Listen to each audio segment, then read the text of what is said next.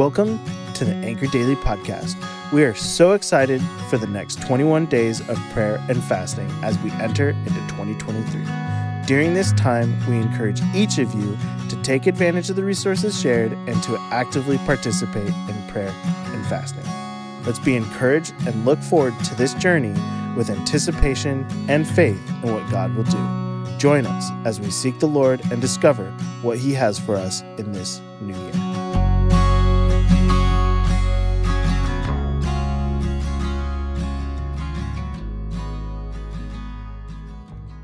Hello, friends. Welcome to Anchor Daily. This is Blaine, and I'm one of the Richland campus elders. Do you have trouble finishing what you start? This can be a struggle for me because sometimes I bite off more than I can chew, and other times I let things that I don't like to do pile up. This also happened to the Corinthian church after they made a commitment to give to the saints in Jerusalem. This week we are reading in 2 Corinthians chapter 8 and focusing on the theme of generous giving. As Scott covered on Monday, the Macedonians were in poverty, yet sacrificially gave to the church in Jerusalem.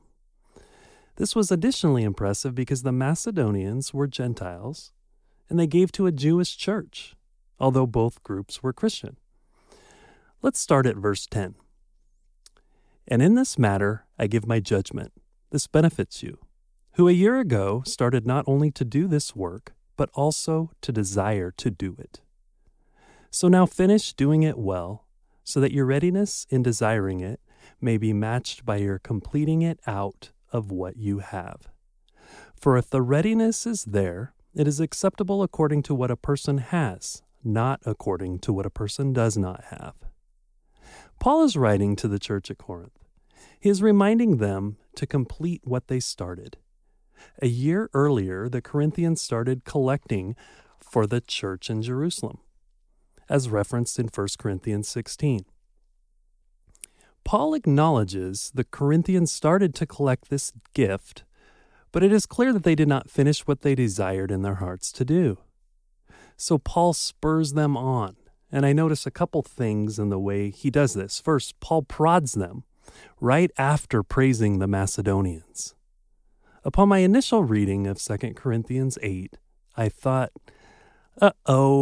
this is going to get interesting. Is Paul dissing on the Corinthians? Let's peek ahead at 2 Corinthians 9, verses 1 and 2. There is no need for me to write to you about this service to the Lord's people, for I know your eagerness to help, and I have been boasting about it to the Macedonians, telling them that since last year, you and Achaia were ready to give, and your enthusiasm has stirred most of them to action. So as it turns out, Paul boasted about the Corinthians to the Macedonians, and it motivated the Macedonians in their generosity. After further pondering this, I see Paul's tactics as merely using the goodness of the Macedonians and the Corinthians to light a fire under each group. Paul also makes it clear that it will not reflect well on the Corinthians if they do not fulfill this commitment. So this is all similar to a coach or a manager using positive examples to promote competition and accountability across the greater team. Second, Paul does not indicate how much the Corinthians should give.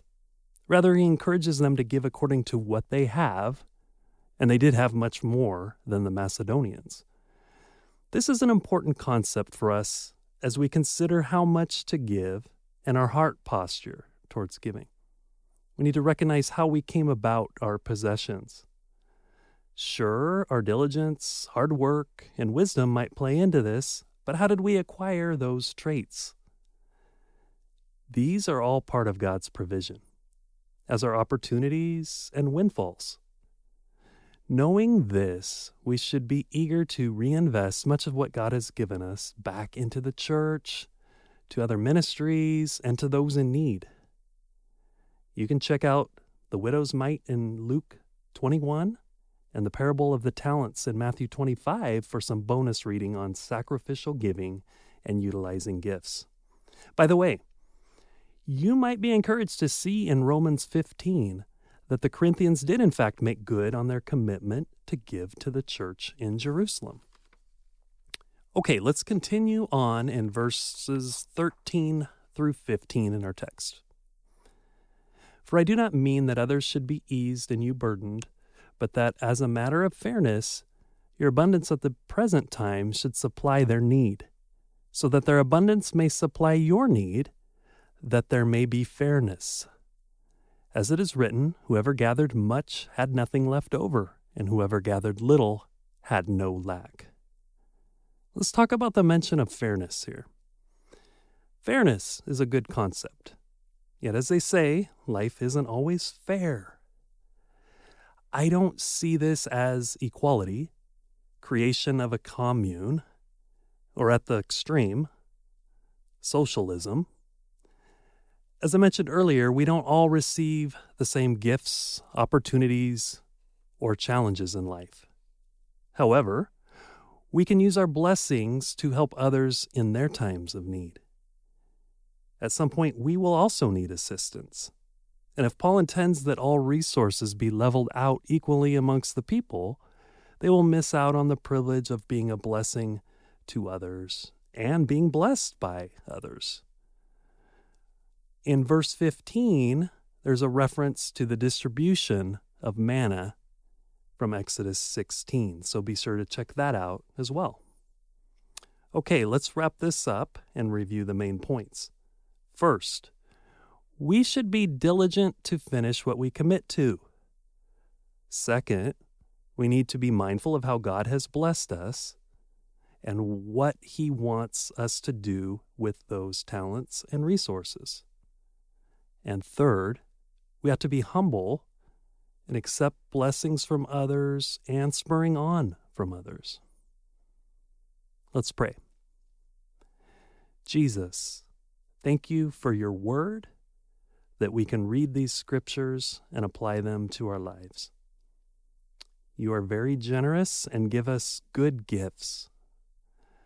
Please help us to manage these gifts well and to follow your lead on how much to give and where to give it. Please reveal to us our blind spots and areas where money has a foothold in our lives, so we can have hearts which continually seek out participation in your perfect plan. I love you, Jesus. Amen. Thank you for joining us on this 21-day of prayer and fasting journey.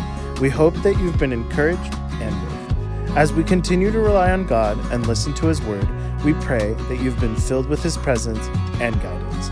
May God continue to bless our journey and guide us in the weeks to come. Please don't forget to like and subscribe to our podcast for more updates and encouraging messages.